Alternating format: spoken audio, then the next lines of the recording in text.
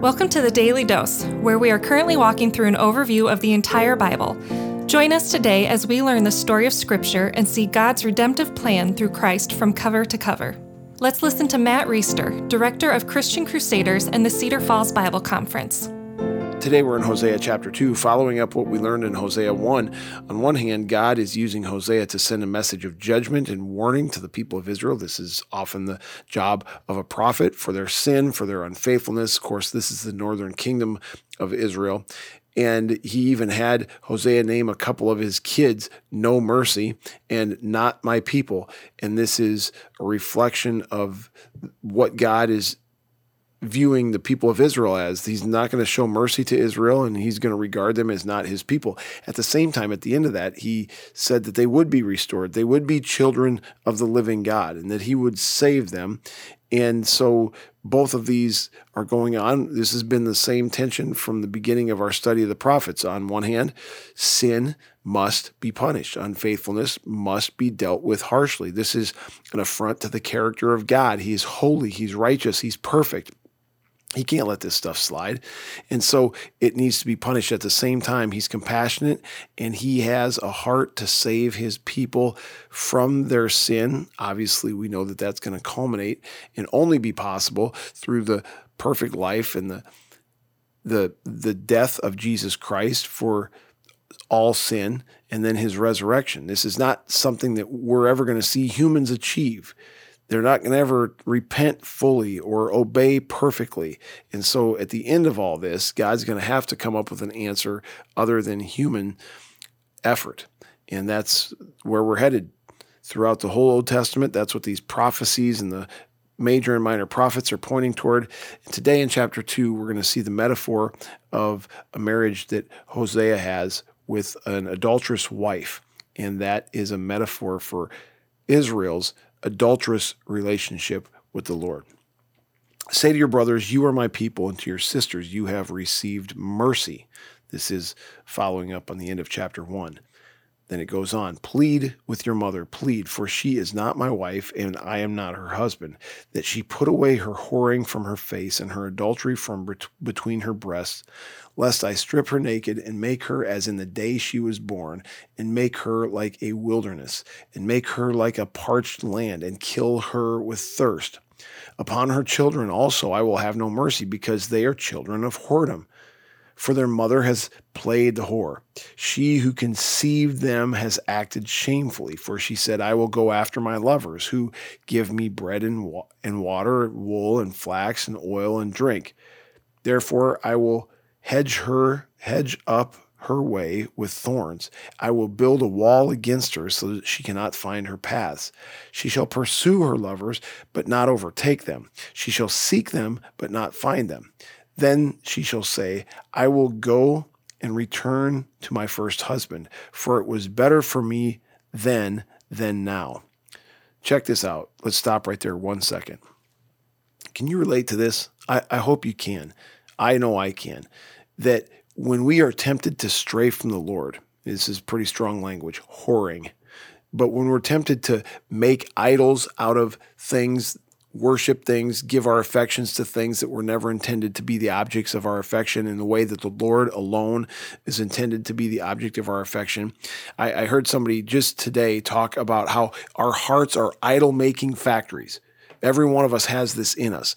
Every one of us wants to worship things and give our affections to things that are other than the Lord. And as we pursue these things, we go after them, but we can't ever find satisfaction in them.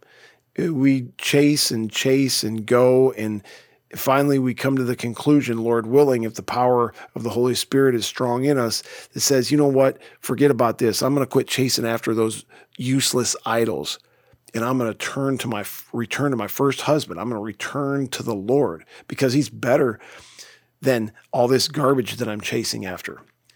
Verse 8, she did not know that it was I who gave her the grain, the wine, and the oil, and who lavished on her silver and gold, which they used for Baal. In other words, all these things I've blessed her with, she's turned on me and turned them into objects of worship. Reminds me of the golden the gold or the bronze serpent in Numbers 21. Did a devotion about that. I won't get into it right now, but you can go back and listen to it. They took what God gave them for good and turned it into a false idol that had to be crushed up by Hezekiah when he came as a righteous king.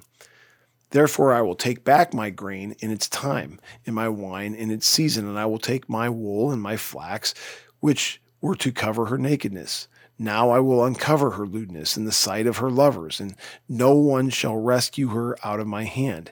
And I will put an end to all her mirth, her feasts, her new moons, her Sabbaths, and all her appointed feasts. These are pagan worship things. And I will lay waste to her vines and her fig trees, of which she said, These are my wages, which my lovers have given me. And I will make them a forest, and the beasts of the field shall devour them. And I will punish her for the feast days of the Baals, when she burned offerings to them, and adorned herself with her ring and jewelry, and went after her lovers, and forgot me, declares the Lord. So judgment is coming, and judgment should necessarily come when people sin. When people forsake God the way that the people of Israel have, when they forsake the covenant that he set up with them, when they turn from him, the one true God, the creator of the universe, who is to be praised forever, and they worship pieces of wood and pieces of gold, his wrath should come down fiercely, because he's holy and he's righteous, and he cannot stand idly by while people are worshiping something else, while his own people are turning from him. This is not a mean God. This is not an unjust God. This isn't a God who's taken it too far. This is a God who is simply carrying out the consequences of what happens when sin and unrighteousness threatens his very character. We can be very thankful that he came up with that ultimate final solution. He made him who knew no sin, Jesus Christ, to become sin so that we could be the righteousness of God. Friends, you and I don't have the ability. We're not good enough, even on our best day, to be righteous enough to please God. And God knows this. He knew this then. He knows this now. And Jesus Christ is that righteousness. He lives perfectly for us. He doesn't whore about. He doesn't sin against God. And he paid the penalty for our sin, death, which we owe, while he was living righteously, so that when we put our faith and our trust in him, the risen Savior, we can be clothed in his righteousness, we can have our penalty mark paid, and we can have our whoring about, our idol worship, among other things, sins that we commit, forgiven. And this is very, very good news, even amidst the bad news of how ugly our sin and our unfaithfulness is before God. The Daily Dose is a partnership between 4 ministries.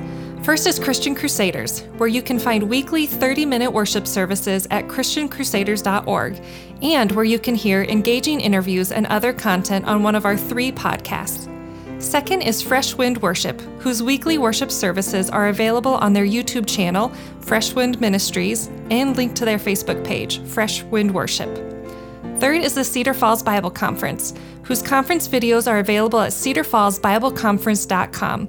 And please consider joining us for our 100th annual conference on Saturday, July 31st through Saturday, August 7th in 2021. If you or someone you know could benefit from an anonymous online Christian mentor, please visit issuesiface.com, which is provided by Power to Change Digital Strategies, our 4th partnering ministry.